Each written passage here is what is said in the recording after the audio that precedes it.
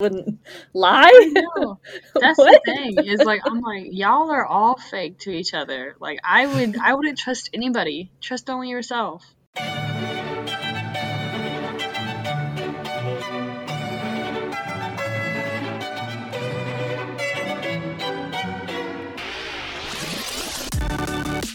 Hello, and welcome to Movies We Dig, the podcast about film, antiquity, and everything in between. I'm Colin McCormick. And I'm Elijah Fleming.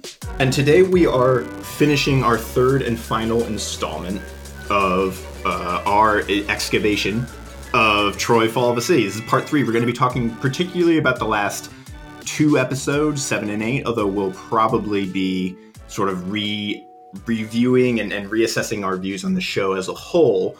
But joining us today is another very special guest we're super excited about, is another student in Dr. Rabinis' class, Ava Alana, first-year UT student and budding film critic and Troy expert, right? Or am I just... She's making a face. I can edit that out.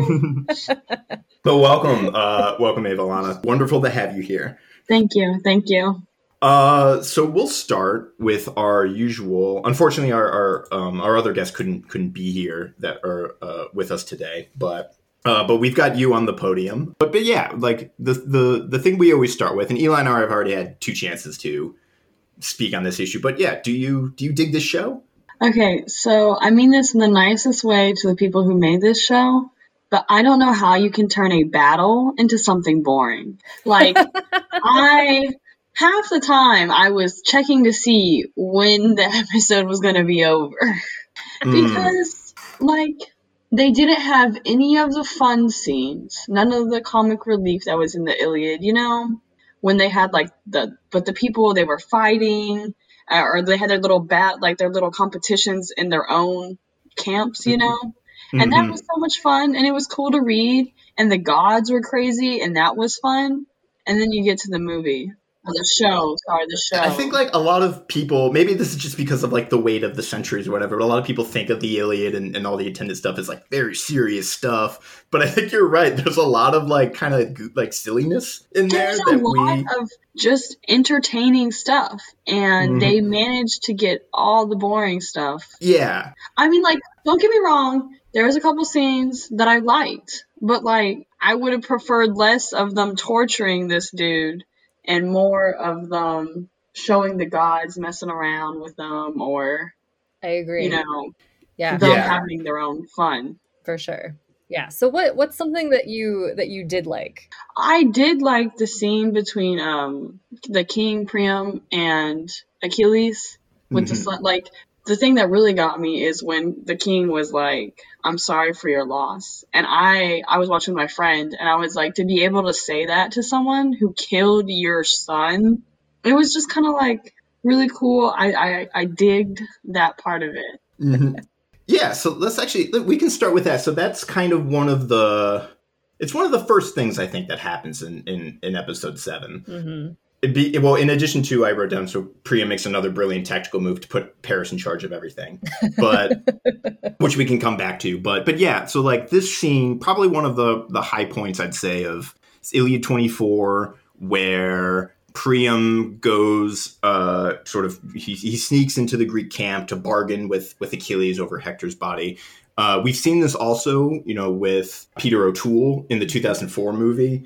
I don't know if you've seen that. Did you guys watch that one? They watched on the day that I worked. Oh, gotcha. That's a bummer. If you got a minute, you should go back. That movie, I think, is like a key linchpin to understanding this show, I think, along with a bunch of other films, because this show, I think, is very indebted to sort of prior iterations. But this show takes a sort of different approach to the sort of Iliad 24, the Priam to Achilles, because in this one, they kind of dwell, it seems to me, that Priam's sort of decision, or his envoy to Achilles, really dwells on mothers, which is a departure, I think, both from the Iliad and then also from the 2000 Troy movie, which is... I'm trying to remember how it really goes down in there, but it's more just Peter O'Toole being like, "Give me back my son." Well, the weird thing about the Troy movie was that they stay really close, actually, I think, to the actual Iliad, don't they? He says, like, I've now, like,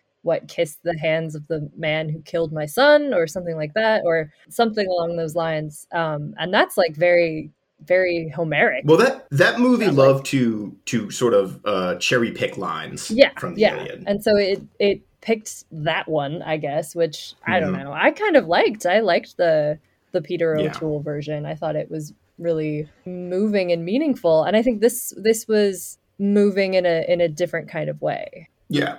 Because in the Iliad, the one of the main sort of points of appeal is Priam actually talks about Achilles' father, and he kind of goes through the appeal to fatherhood, or he's talking about like how he knew Achilles' father, and then is like thinking about his, like getting him to think about his own family. And the show kind of flips the script a little bit, because we get these scenes of Hecuba being very despondent, and she kind of goes almost like catatonic in her grieving, which leads me to another interesting choice, which is about the sort of absence of Achilles' mom in this show. Yeah. Who's a pretty big character in the Iliad. She comes down, she appeals to Zeus. She comes down and does stuff. She gives Achilles his famous armor. So it was interesting to me that they sort of invoked motherhood, but Achilles' mom goes mysteriously unmentioned. I mean, I guess it kind of makes sense, though, with like the whole way that they did the gods. Like they did have them in there, but it wasn't as big as a role. It wasn't as crucial. And like you could say it's because maybe they knew it wouldn't have been as big of a hit, because some people are weird about still Greek polytheism and just polytheism in general. Mm-hmm. And also that it would have turned into more of that, like Greek polytheism, and less of some battle. Mm-hmm. So it could have been like a choice, like a thought out decision of removing this woman to keep it a certain way. And they kept a very, very sort of tight cast of gods. I think we only see like 4 of them really with any regularity. Mm-hmm. Yeah. And you only see, is it Artemis like once? Mm-hmm. Way back in the beginning. Yep. You see Zeus. He's the one I think you see the most, or him and Aphrodite. You see them the most, probably, and mostly in passing. Mm-hmm. And you see Athena periodically, and I think Hera. Yeah, but maybe Hera only again at the beginning, like when they first did the Golden Apple, right? I can't remember if it's her or Athena who shows back up at some one of the other ones shows back up at some point, but I can't remember now if it was Athena or Hera. I think it was Athena. Yeah, and where was I going? But then you get other ones that are like, this is, we mentioned this before, but there are times where the show likes to sort of add gods where there aren't, or like maybe don't need to be gods, and removes them from other times where they are. Where I think the exception of the Artemis scene, we keep coming back to the Artemis scene back in episode 2, because that was kind of the most effective. And I think if it had been like that, where it's like, we know Artemis wants something, and then the priest has this brief flash of Artemis, and she makes that very strange sort of haunting expression. And then, then it's gone, but sort of her will, whatever her will is a bit of a mystery, but you sort of know what we have to do, or at least to get what we want. And then, but there's times like, I feel like there would have been ample chances for things like that with like Apollo and the plague. Mm-hmm. Yeah. Or in the Iliad, it's Hermes is the one who guides Priam to Achilles. Yeah. That would have been and takes him out too. That would have been an interesting scene to have kept. Yeah. Yeah, and then you get, because like I think we've mentioned that the shots we like are the ones where like you see a god and you're not even sure if it's just one person sees that god, if the god is visible to anyone but them, or they're doing something, they're just kind of walking or gesturing. Like, I think my sort of where I've fallen so far in the show is that the god should actually just not even speak. They should just be there. They should be, because I think they speak just enough to be like, well, what the hell are they doing? Because they just talk in like weird cryptic platitudes. And then so either you should go like full Homeric, have them just talking and arguing and at each other's throats and being like these real petty drama queens that are constantly kind of conniving, with each other, or just that more sort of like you just see Apollo on the hill, or you see Artemis at the altar, or you see Aphrodite walking along the beach, and you're not even quite sure what to make of it. I like that. Because also, you get these elements too, like we talked about last episode, this weird aspect where Aphrodite mentions that the curse has been broken because Paris has died, when And I think Zeus like kind of says like, oh no, that's not the case. That was just like, we're just getting their hopes up. It was like, why? What? I think they just needed a reason for him to go back to the city, or like for everything to be okay. Which, yeah, I think sort of coming back to something you said earlier, Ava Alana, it's like the fun parts they seem to have kind of cut out. Like, I wanted a lot more battle going on. And it seemed like a small amount of battle. Yeah, just like overall, like the choices that were made, it's like, why did we pick this to add and not keep something that was already there? Mm-hmm. Yeah. So like it extends from gods to battles to pacing of like the entire last episode. But I'm getting ahead of myself. I apologize. No, but again, we'll just we can jump on in a second. But to talk a little further about this Priam envoy and just Achilles. But yeah, I wanted to ask you, Ava Alana, like, what did you think about either Achilles or Priam? I don't know how to say his name. Like, what was your impression of Achilles? Because he to me is kind of one of the more confounding characters of this show. I mean, he's like one of those where you hate him at some points because you're like, why can't you just do what I'm saying? You know? Mm-hmm. Then at other points you love him in the way that he acts. And I like the fact that he has like a lot of depth. Like there's a lot of, you know, the duality of man, how at one point he wants to keep the person who killed his love, you know?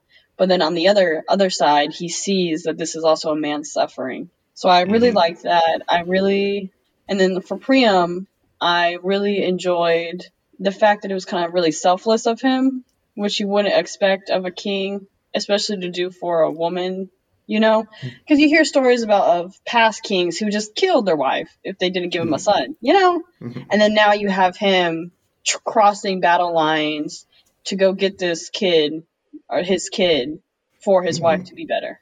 You know, I very much enjoyed seeing that in a show.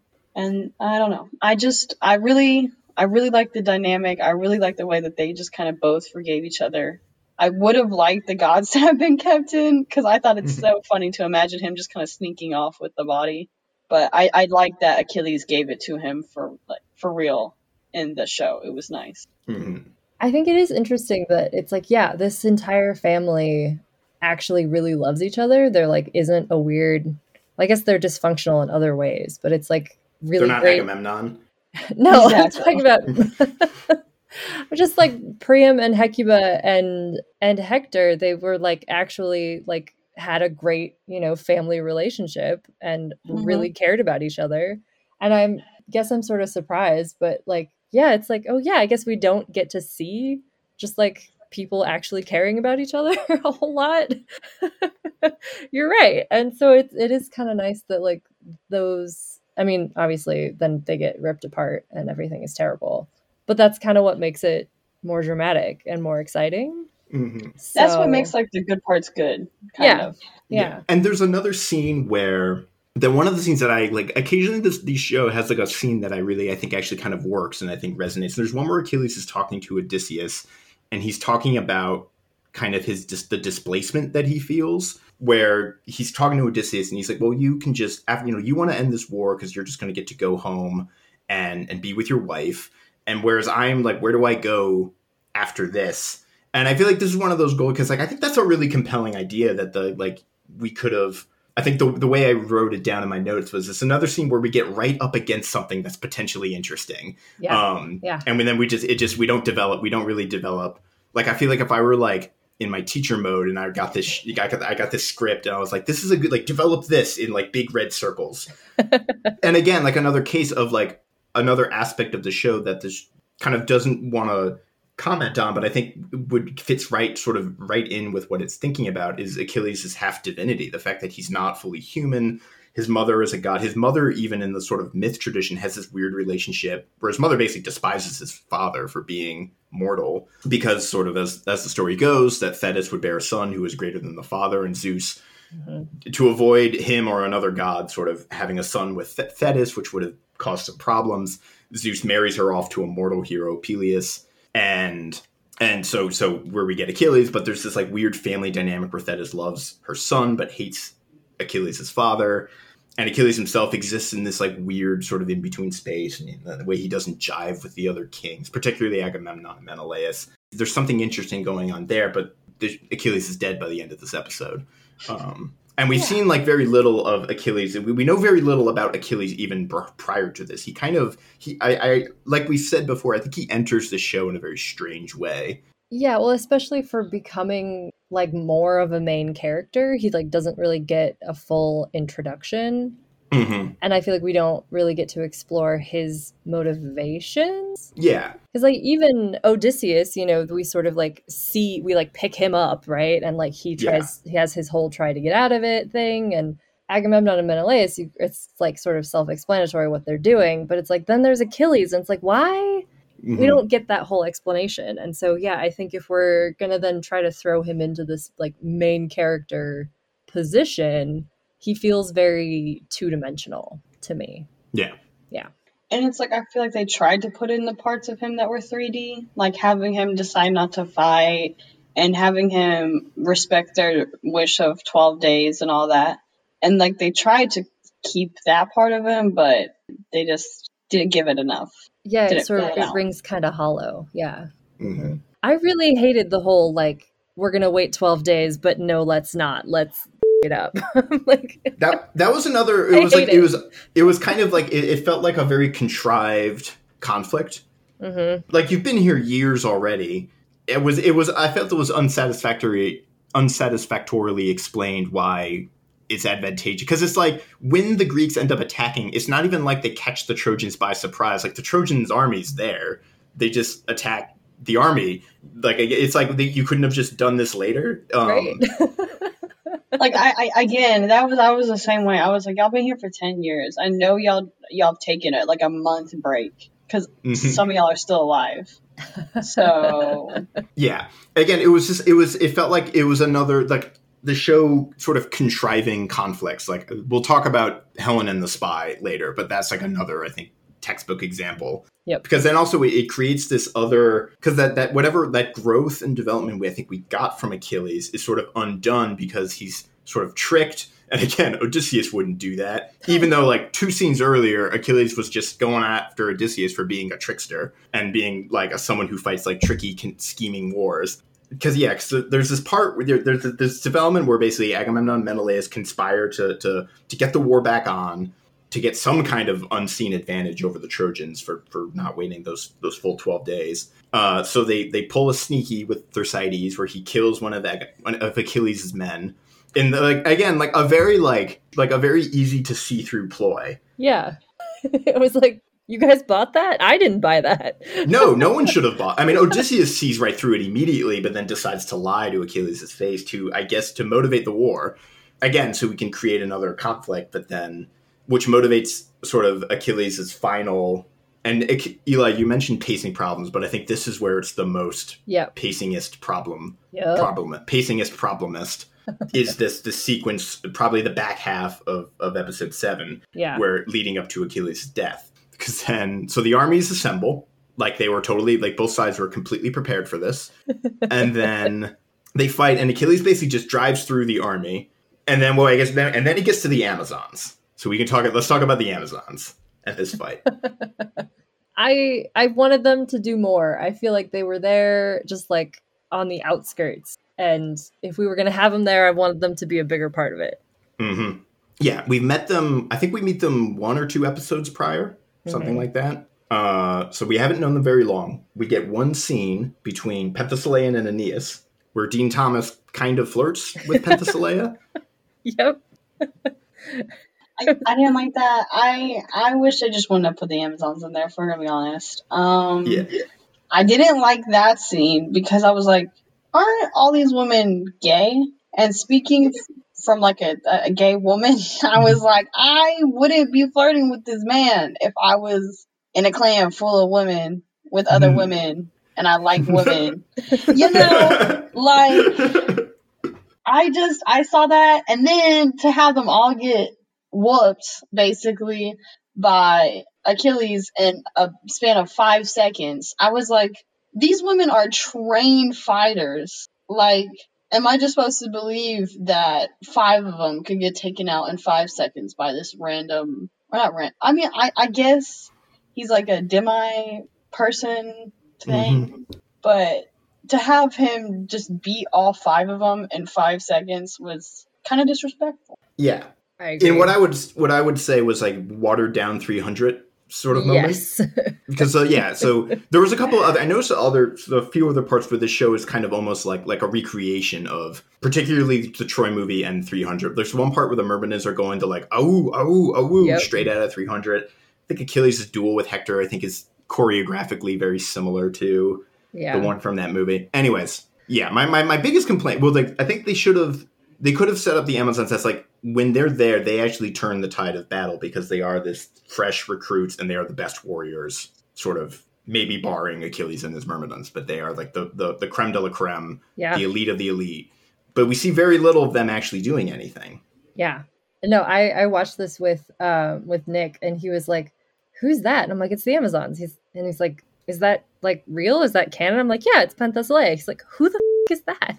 So it's like a character that like is not in the like, top 10 Iliad characters. And I think it would have been really cool to have a really awesome, like, Amazon fighting force. And which again, like ample tradition for this, we can see artistic representations of this, but they duel for what feels like inside 5 seconds. Mm-hmm. There's I think another like there's a setup there. This is a setup payoff problem, I think, where we should have had an earlier scene or an earlier fight where maybe they almost fight or they're fighting on opposite sides, or we at least get to see like Penthesilea kick a little bit of ass. Yes, please.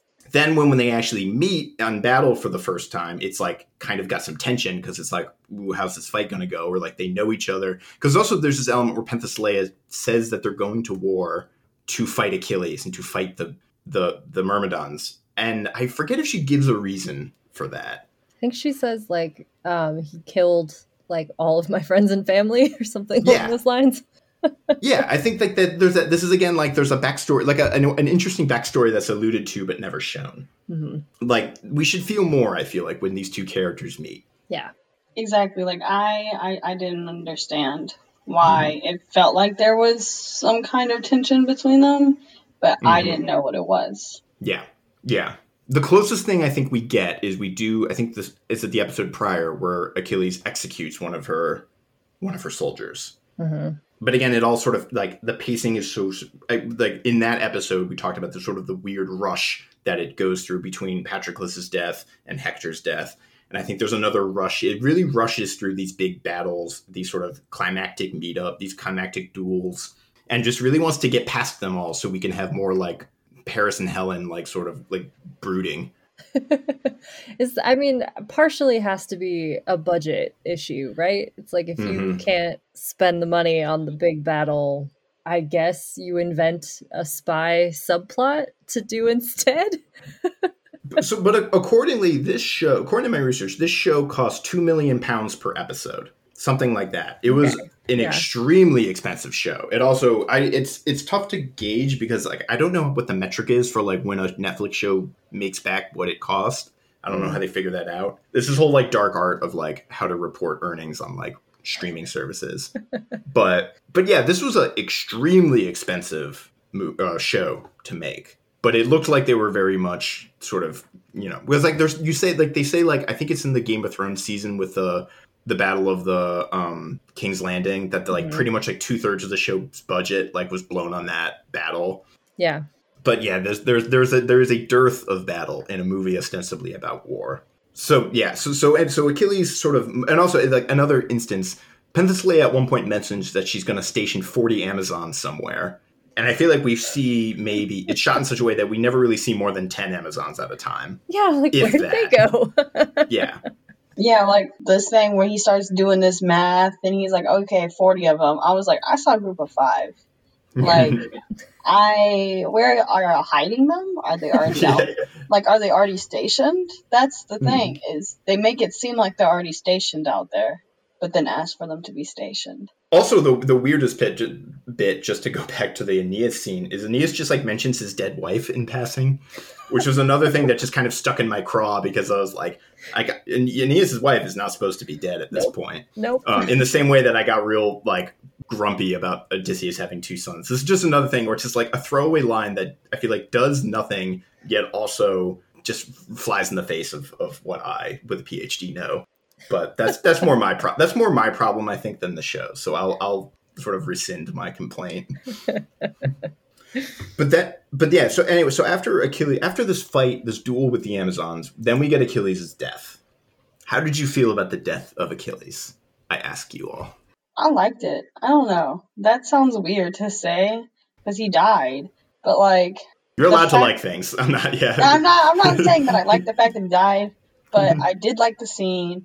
I did like how very, I don't know, I felt better after it. The fact that he knew that these people did lie to him. Mm-hmm. And I feel like he was laughing, right? Or smiling when he died. Like, I felt better knowing that now he doesn't have to deal with this issue of having no one to go back home, having nothing to go home to, having nothing else left in this world. Like, this was all that was kind of keeping him on, I think, is the fact that now this had messed him up. Because he was sitting out there by that fire, you know, in front of his, just staring at the body. Like, he was going through it. He's not okay. He's not doing hot today. So I'm not saying he deserved to die, but he definitely did not have a hard time accepting death. Yeah. I agree. I like that he like learned something before he died about that, where he was like, oh crap, Odysseus is tricky after all, I guess. But I kind of liked also that it was partially Priam that kills him. I thought that was kind of, I don't know, kind of interesting to go back to, you know, them apologizing and sort of bonding with each other, and then to like get to this point again where they're like really angry and violently trying to hurt each other. It's like 2 ends of that spectrum. So I thought that was kind of interesting. I mean, like they say, hell hath no fury like a woman scorned, but a man who thinks that he's been done wrong is a madman. You know? That's like that's the best summary of the Iliad I have yet to hear. I agree. That's literally the whole thing in one sentence. If a man thinks that he has been done wrong, he is a madman. I'm going to write this down. So we've talked a lot about Achilles. We have. Who's next on our docket?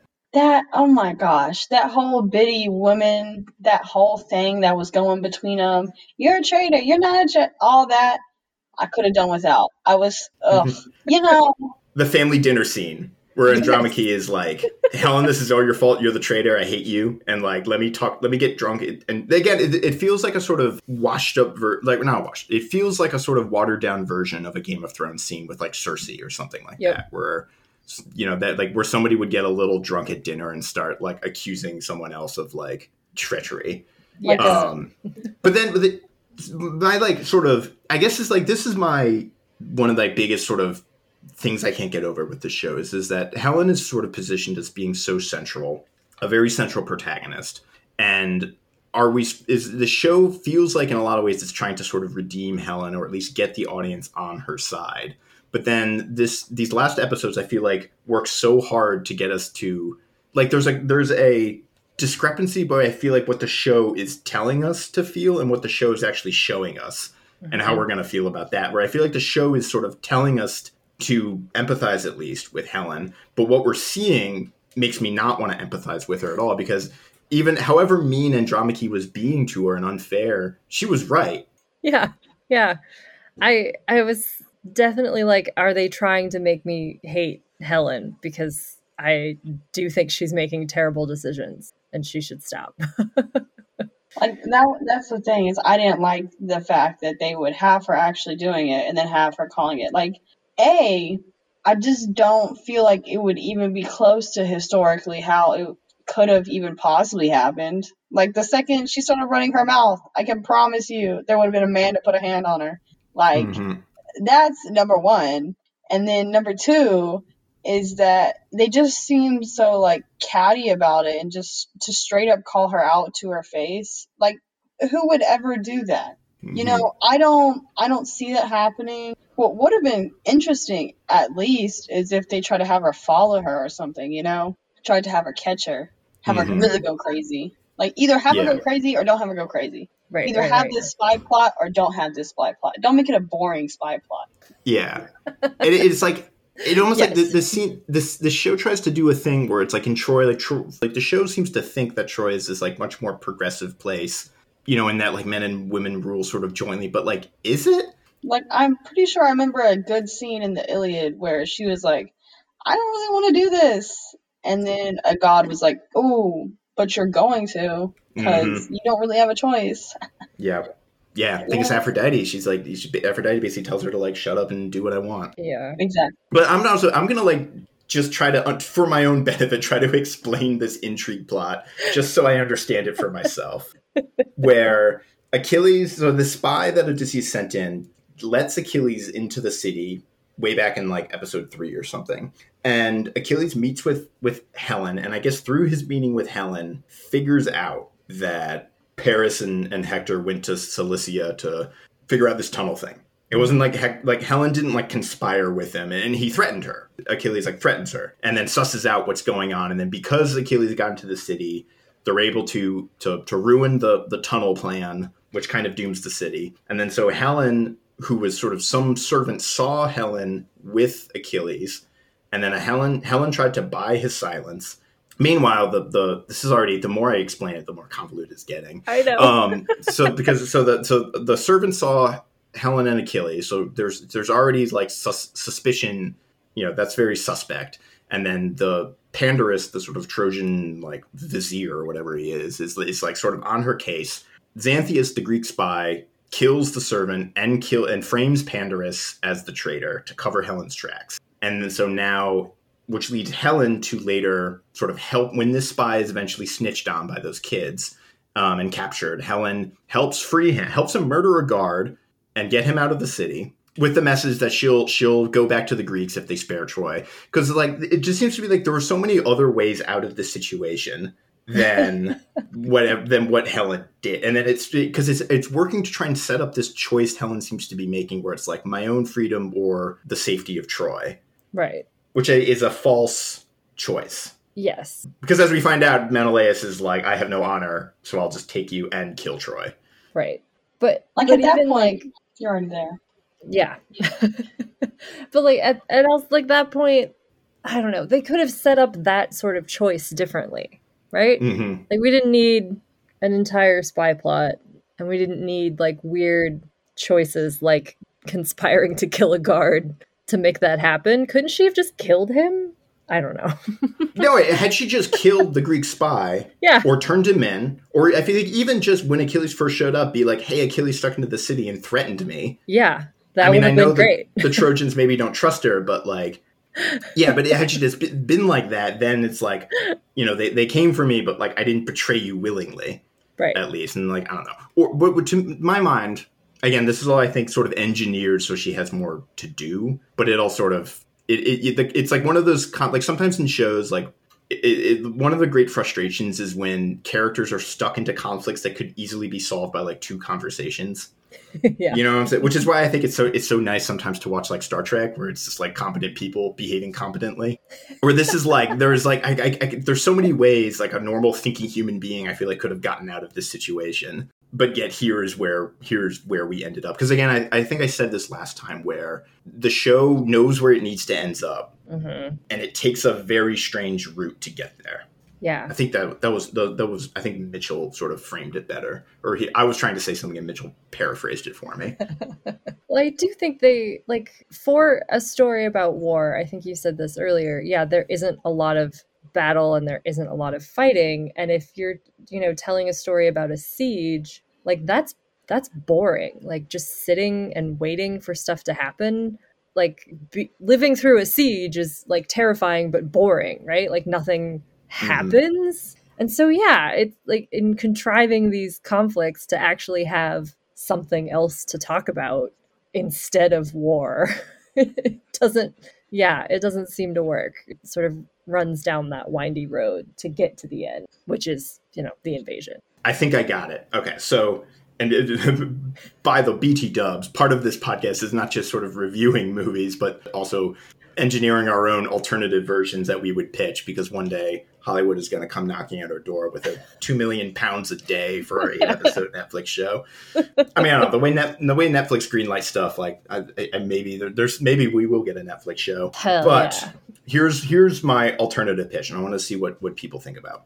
What if, rather than this like convoluted spy thing with Xanthias and this like unnecessary intrigue where you're covering up sort of minor crimes with worse crimes, what if instead it was like a publicly known dilemma where like Menelaus or someone early on says like, Helen, come back and we will spare Troy, and then Helen has to sort of deliberate, and maybe some people in Troy are like, freaking give her up. And then maybe some other people in Troy and maybe like some of the other women in Troy are like, no, well, like, hang on, like, why do we have to march to this? Why do we have to do what they say? You know, and then this dilemma that she could sort of have out in the open, and then some characters might antagonize her and some might sympathize her. We could get solidarity, perhaps between other female characters or something like that, where that is the sort of deliberation that happens ultimately. And then maybe the thesis is like, you can't trust Menelaus and men like him because they're rat bastards or something. Yeah, I like that. It's sort of like the makes me think of The Dark Knight, where it's like, turn in the Batman and these people I won't blow up a hospital or something, right? It's like a public facing dilemma, which I think would work in a siege story because it's like an extreme survival story and people do extreme things. Mm-hmm. I think that would have been cool. Well, so also, for a little bit of context, Eli, much of your work involves extreme survival situations. It does. and whereas many of your interests lie. So I'd be like, that's the Eli version. Yeah, that's the Eli version. Or it's like that scene in Master and Commander where they run into a calm and everybody thinks it's a curse. And so the one guy who they think is cursed, he ends up like jumping off the side of the ship with a cannonball. Right. And then the winds come back. And so it's like, you know, but it's like a similar sort of like moral dilemma for a collective community. Yes. I like it. If I did it, I would have put a lot more of the gods in there. They were so entertaining. Entertaining. My thing is like, I don't know. I just like the action. I like action where I don't the whole time feel like I could be doing it better. You know, like I would have replaced the spy plot and put them having their little competition. You know, like that was fun. That was cool. Yeah. Or have like the gods come in and have them bickering at each other constantly. This is kind of off topic, but I remember you had talked about earlier the gods and how annoying it seemed that at times where they shouldn't be there, they were there. And at times where it would be cool to have them there, they weren't. I remember, I think it was episode 7 at the end where they were talking about how they don't trust this to hold their end of the deal. Mm-hmm. That was the most useless scene I've ever seen my entire life. I have no clue why it was there. I watched it and for like a second I was like, who are these people? What are they doing? Why are there random people here? Tell me what I already know. What I already think. So the Trojan horse, I think, is like a perfect an encapsulation of, I think, sort of the show's problems into that, like that God issue that Ava Alana was just talking about. Because like it invents this very like euhemeristic historical reason why they would bring the horse into Troy, i.e. it's filled with grain and they're starving. Mm-hmm. Where if you have a show with the gods, like that is a reason enough because... Okay, Colin here. I'm about to say something about the Iliad, but I actually mean the Aeneid. And I want you to know that I know, and I want to know that you know that I know. Yeah.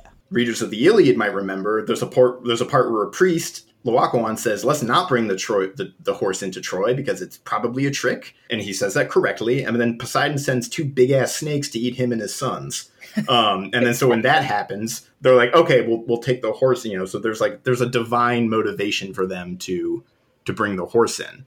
Mm-hmm. And in the show that already has gods, you know, who make people do things or can potentially make people do things, invents this like grain reason, which again, but then there's another like, why don't we just bring the grain and leave the horse? Yeah. You'd think that would be easier. I don't know. I liked the style of the horse. I thought it looked really cool, but yeah, I didn't like that it had grain in it, I guess. Yeah. Like, have you ever seen Mr. Peabody and Sherman? Been a while, but yes. That's the dog adopts a kid, and they go and they have like the Trojan War, and that was more entertaining. That like the way that they snuck in and all that was so much more entertaining than the last episode of this thing. Because it kind of, I think, pokes fun at like sort of the silliness of the whole silliness of the whole thing. Yeah. None of it really made sense. Like how they fit all those people in that Trojan horse. Like they had like in that movie they had like a good 12, 20, somewhere in that range amount of people in that horse. You know? Yeah. There's like, I think of like, so there was somebody had like a meme or like a tweet or something like that was like, Trojans, like we are under constant attack. We must be vigilant at all times. And it's like, sir, the Greeks left the big horse outside. Oh, rad, bring it in. Basically. Like, that's what it felt like. Okay, this is the problem that I have always had, though, with the idea of a Trojan horse. Like, earlier in the show, Achilles, like, gets into the city and gets into the palace. Mm-hmm. Why couldn't they just do that again?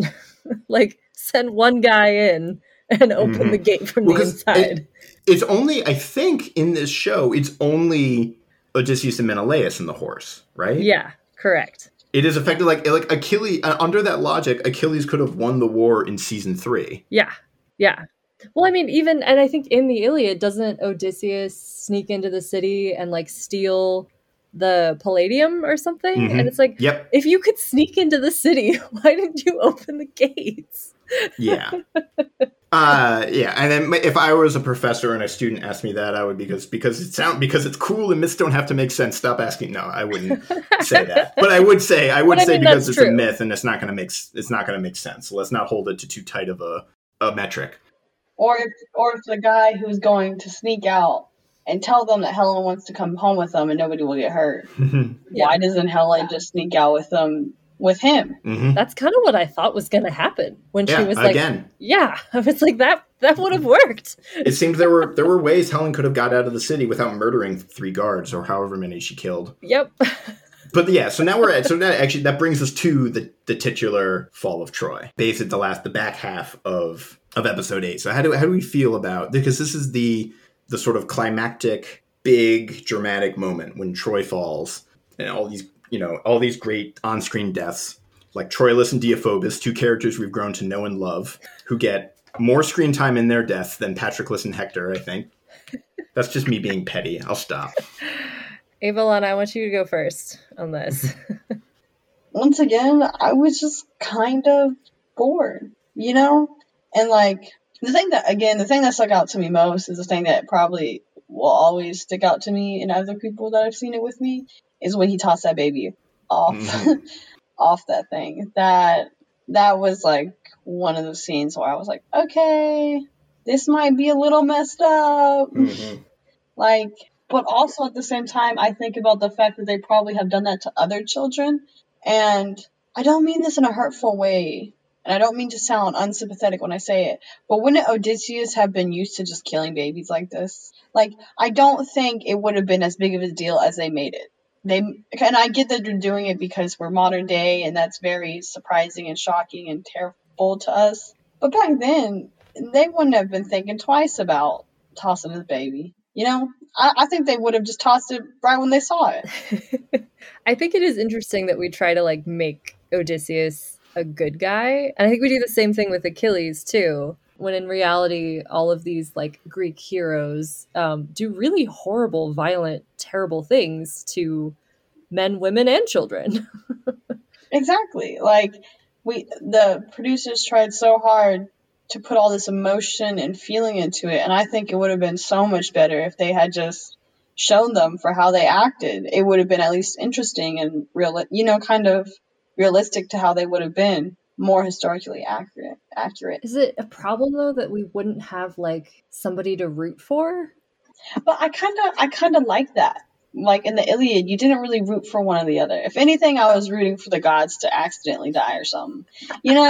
Like you didn't really pick one side or the other, which was the interesting part, which was the fun part, is all you know is that you didn't really like anyone who was in charge. Mm-hmm. Like, I enjoyed that. I liked having that feeling. I don't like having to decide, oh, maybe he's good, maybe he's bad. Like, they're just kind of bad. Yeah, this is the part I'm gonna in an uncharacteristic move, I'm gonna defend this show a little bit. Okay. But so I do like that one of the directions I think they were going with Odysseus is his sort of like I think there is a long tradition of sort of reading Odysseus as a very sort of traumatized veteran, basically. And it goes even back to like in the Odyssey, you get scenes where he hears a song about the horrible crimes that he committed at Troy.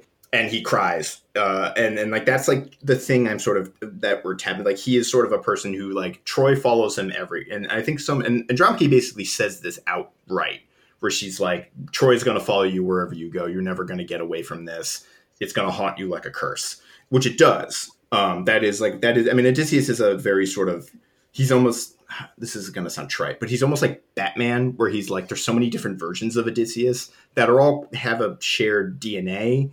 But are not necessarily like, you know, you can look at like an Adam West Batman and a Christian Bale Batman and like these are two different things. But they Odysseus is kind of like that too a little bit, where you get wildly different versions of him. But one of the versions or one of the elements is that he is sort of the sort of traumatized warrior who comes who's followed around by all of his misdeeds and crimes, which I think like a case of the acting I think in the show where Joseph Mawle I think does kind of elevate, because you can really see it on his face, is like conflict. And the final shot of this show is Odysseus. There is a shot of Odysseus's face as he sails away. And I wondered a little bit to myself whether this show thought it was getting a sequel or a second season with that shot. But yeah, because and I think this was a bit of clever writing on the show's part, where the first time we see Odysseus, he's saving his baby from the plow. And then one of the last things we see Odysseus do is throwing somebody else's baby off the walls, presumably so he can get home to his own children. But we know that that's going to be sort of ruined. Like his whole life is basically up by this war, which I think is something that is kind of interesting and worth exploring. Although there is also a tradition of a sort of, the Romans would call him Durus Ulysses, but like of just a casually cruel Odysseus, who is sort of very willing to utilize and instrumentalize people to get whatever it is that he wants. So I could do, like, to Evelana's point, like a sort of you could have easily gone with a sort of casually cruel Odysseus. I mean, yeah, he definitely does have in the books sometimes a kind of more humane personality than the other ones. So it would have made sense maybe that he would have been a little more hesitant to throw off the child. I feel like he was really, really amped up. Very TV, you know. It was a very TV scene.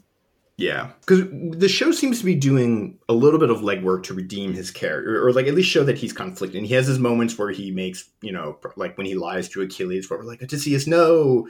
And then other times where maybe we're supposed to be like, Odysseus, yes, like when he helps Briseis escape. Yeah. And he does help Andromache, or he tries to hide Andromache's baby. Like he's among the Greeks, he is the one sort of with the most empathy, which I guess is what makes his choices a little bit harder and a little bit more compelling. But yeah. I enjoyed watching this like ending sequence, sort of thinking about what Adam said about like the themes of like fathers and sons. And that actually what you said about Odysseus and his sort of like introduction and his exit, like having really to do with his relationship with like, his own children and what he's willing to do to get back to them. And how that's like, ripping apart somebody else's familial relations. So I think that, like, thinking about it in that way, I did sort of like the ending sequence. But again, pacing. I think it didn't work for me pacing-wise. Yeah, we got a lot of very important deaths in very strange way. Paris kind of dies in a... Yeah. He dies, and I was like, I at this point, Paris, I'd become so, like, numb to Paris that I was like, when Menelaus kills him, I was like, this is all your fault, dude. All right. But then Aeneas is just like hiding in a pile of bodies. What? So this was one thing I did. We're coming up in about an hour, but we'd be remiss if we didn't talk about Aeneas, I think. Okay. The character of Aeneas.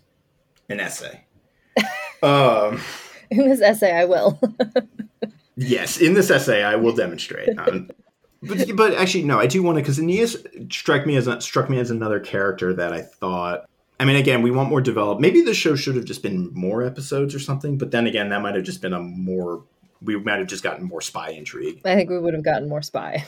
But I do sort of feel like Aeneas because he's really one of the other Trojans that we see a lot of, but we don't get a lot from. All of his character development, I feel like, happens in this last episode. But up until now, he's basically just been like there, and he's good as far as we can tell. And we get this weird moment where he talks about his dead wife, and maybe that's supposed to, like, his scene with Penthesilea is supposed to allude to his sort of history as being a kind of like womanizing, type, maybe with Dido, but I don't know. I might be grasping at straws, but he is basically him and Briseis and those two kids are, I think, the only people that survive Troy. But yeah, so Aeneas is of course, I don't know where I was going with this point. I might have to edit a lot of what I just said, but he's an important figure, particularly not so much during Troy, but for the afterlife of Troy. Mm-hmm. So I don't know. How do we feel about Aeneas? I should have just started with that. I honestly, this is going to sound bad. I am not picturing what his face is for some reason. And so I can't form I don't know why my brain isn't telling me what else he's done. He's Dean Thomas in Harry Potter, or he's also in How to Get Away with Murder, if either of those mean anything to you. Alfie Enoch is the actor. Like, it's just, I don't know why my brain isn't. In some ways, that's almost perfect, because I think one of the things is that he needs to be a much more bland person. He's kind of, because if you read the Aeneid, he's like a little bit of a bland character in that. Maybe not, depending on how you feel about the Aeneid. Well, it's like, yeah, it's one of those stories where I feel like the main character is not my favorite part of the story. It's like there's so many cool side characters in the Aeneid that I like a lot more. So yeah, it is kind of perfect. But I don't know, in the show, Aeneas was just like one of the other randos, like Deiphobus and Troilus, who just kind of like popped up every now and then, and he just had slightly more lines. Mm-hmm. And I think maybe it's like, dropping those like little nuggets of, we know that there's like an afterlife to this character, and so we're gonna make sure he survives. But it's like, it could have been any one of those characters. Like, there didn't seem to be anything particularly special about I will say, that. When I first started watching the show, I was early on very excited, because it didn't do what the Troy movie did, which was have Aeneas be this random kid who shows up at the very end and is given the magic sword of Troy.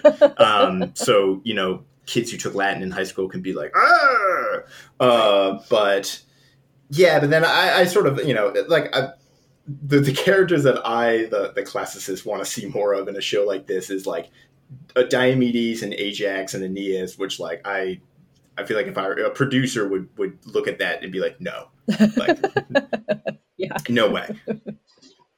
Exactly. We can't spend a whole episode about Ajax arguing with Odysseus over who gets to keep Achilles' armor. But that's what I want. Yeah. You want to put all the little petty fight scenes in it. Yeah. Mm-hmm. Yeah, I want to see Diomedes just like wasting a bunch of Trojans. I want to see somebody pick up a rock that would have taken 10 men to lift in today's age and break somebody's hip with it. Yes. Exactly. They had stories about how they used to lift cattle all the time. Like, come on. Yeah. Let's see something crazy. There's so much material that I think that could have been utilized. And isn't Aeneas, he supposed to be like a demigod or something? Yeah. He is Aphrodite's son. So then I guess it makes sense that he was so flirty. But yeah. They could have chose like a smoother guy. I guess not a smoother guy. They could have chose smoother lines. Yeah. Yeah. Mm-hmm. A lot of what they said, I didn't. I just keep bashing on the show. I feel so bad. No, I really didn't even hate it that much. We should get Lucille back, because Lucille was a defender, I think. She was, yeah. And she was outnumbered at the time. Yeah. No, me and Lucille hang out all the time. hit her up later. I'm gonna text her and be like, did you defend this show? No. I bashed on it my entire episode. But we want your real thoughts, your real feelings. It's all good. I mean, a lot of what they said seemed very planned, very scripted. It just, if you're gonna have people who were from an ancient time try and write at least somewhat in that kind of, I guess they did at times. They did a really good job at times. I think between Achilles and Priam, there was like a really good respect in the way that when they pick up lines from the Iliad is when I like it.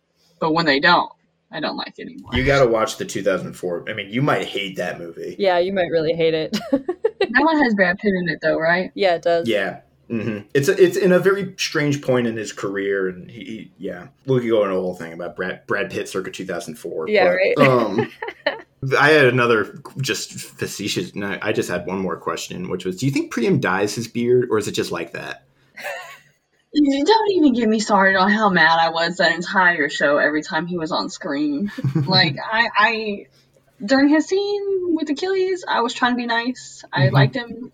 But every other scene, I want him to get his face and that weird, stupid mustache beard combination off the screen. It was annoying me. It was driving me insane. Like, every part of my body was screaming to just shave it. All of it. Because I wanted one or the other to match. I didn't care which. It didn't really matter which. I just wanted it gone. Nice. I know. I'm like, why? I gotta look up that guy in real life to see if his facial hair is actually like that, or because it's just so like weird for your hair to go white and now whatever. Oh, I just looked it up. He's way better looking with. Ew, no, he has it again. I think it goes back and forth. Okay. If he's feeling it, he'll put the whole mix match bang going on. But if he's not, he'll shave his face and look decent. Mm-hmm. I don't think I should be allowed to critique stuff. I'm way too mean. All of your feelings are valid. And then, like, oh my gosh, this is going to sound mean too. Going back to when the gods were standing outside the gate, like in my mind, all I could think about is like, why are they standing there like NPCs? Like, they're about to offer me a quest right outside the gates. Like, that was such a weird spot for them to be at. I would have preferred if they were like watching from like a tree or something. I don't know. Something that would have been at least entertaining. Mm-hmm. Like, why are they just standing outside the gates? Can we see them? Can other people see them? Like, I feel like that was just, everything had just weird placement. Everyone was never where I thought they should be. Yeah, like the NPC gods. It's great. Like, they were just standing there. Like, I don't trust the Greeks. Nobody does, okay? Like, thank you for stating what we've already been looking at. Yeah. Yeah. And then he got shanked, right? The kid, one of Achilles' guards, got shanked or slit his throat by some other old guy. Yeah, by Thersites. Yeah. Like, that's what I was real weirded out. Like, how is this young man? I mean, I guess he got caught off guard, but at the same time, I feel like he could have shouldered him something. Mm-hmm. It would have been a lot more than just him putting a scratch on himself. It would have been. Right. I mean, I still like, even that whole scene, how no one thinks this is a very suspicious thing to happen. Right. Like, the Trojans are gonna, they're breaking the truce. They're gonna kill one random guard. That's their big move, to break the truce. Mm-hmm. Not at all. And then the guard who who belongs to the guy who's the one enforcing the truce. Right. I think it's so emblematic of just like all that. Nobody at all is suspicious. Like the kid who let him in, the kid who did not kill their king. Yeah, is the one that they decided to kill. Oh yeah, no, exactly. That's doubly good point. So yeah, in conclusion, our general feelings on this show. We deserved better. Don't we all? It was not. It was not it. They failed. Yeah. They get an F. More like Troy Fall of a Show. Oh, sorry. My real, I think if I were to change really one thing about the show, I want probably about 60% less Paris and Helen, and I want it to be more of an ensemble cast. Mm-hmm. Take out the spy thing entirely. Yep. Make it more of make Helen's Dilemma more of like a public moral sort of issue, and really just we should get a little bit more of guys like Aeneas and Achilles. Mm-hmm. and you know, and flip back and forth. But yeah. I think there was so much material that they could have really, really utilized differently. And I think some bad choices were made on how to, create conflict where there really wasn't any. I wish, because this is the thing that we always say that we want a mini series. We want something that's really, going to pull everything apart and take its time and, do some justice to these stories. But this is not the way to do it. I think they maybe needed to use more of the actual material, or pacing. Gosh. I mean, well, I was about to say, one thought I have is like, well, it's not an Iliad show, so we should follow the Iliad, and then you would have, one episode per book, but you have 12 episodes, but then you'd have like not all books of the Iliad are equally as exciting. So we don't need to follow. Yeah, we don't need to follow the books, book by book. No, you'd write yourself into a corner pretty quickly, I think, that way. Oh, yeah, no. To the extra material point, I had my other alternative pitch, which is we should have gone with the alternate tradition that you see in Greek tragedy and elsewhere, where Helen isn't even at Troy. She's actually whisked away, replaced with an eidolon, like a sort of duplicate copy. That duplicate is the one at Troy where everything goes down. The real Helen, meanwhile, is in Egypt, hanging out with the king in Egypt. And the characters in Troy don't even realize this until they're on their way home and Menelaus gets blown off course and lands in Egypt. And Helen was there the whole time. Yeah, that'd be great. That's a sort of Peabody and Sherman-esque level. Like that, I want to see that in an animated sort of comedy series. Yes. Where like someone just be like, you mean to tell me that we spent, and also it should be like a Seinfeld, I guess, is like, we spent 10 years at Troy. Yes. What we're wasting our time here. I would pay money to watch that. Yeah. Because that play is one of the more sort of comedy dramas that Euripides writes. Because I made a mental note. I was like, I gotta mention the alternate Helens in Egypt plot or a version that shows up in this sometimes, because that's just there is no such thing as canon in mythology. Exactly. Okay. Any other final closing thoughts? Evelyn, I want to thank you so much for being super patient with us as we got this set up, and two, just being an amazing sport and a great guest. Thank you. For sure. Thank you for having me. It was a lot of fun. That's our main thing. Did you have fun? Yes. No, I enjoy bashing stuff. So right. Okay. On. Well, when the producers hired thugs show up at your door, yes. I'm gonna give them exactly what they deserve. I'm gonna tell them straight to their face. I got a lot of problems with you people, and you're gonna hear about it. You can't hide this, okay? I'll let everyone know. Your show, shit. Do better. Ivana, is there anything you want to plug on the show before we lose you? Lifting.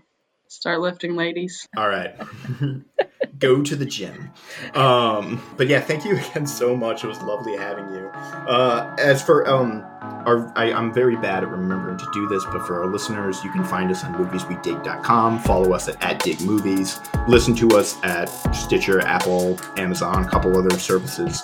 And as always, try to rate, review, subscribe. It really helps us. All that kind of stuff, particularly on Apple Podcasts. But all right, well, thank you so much, and hopefully we'll see you around.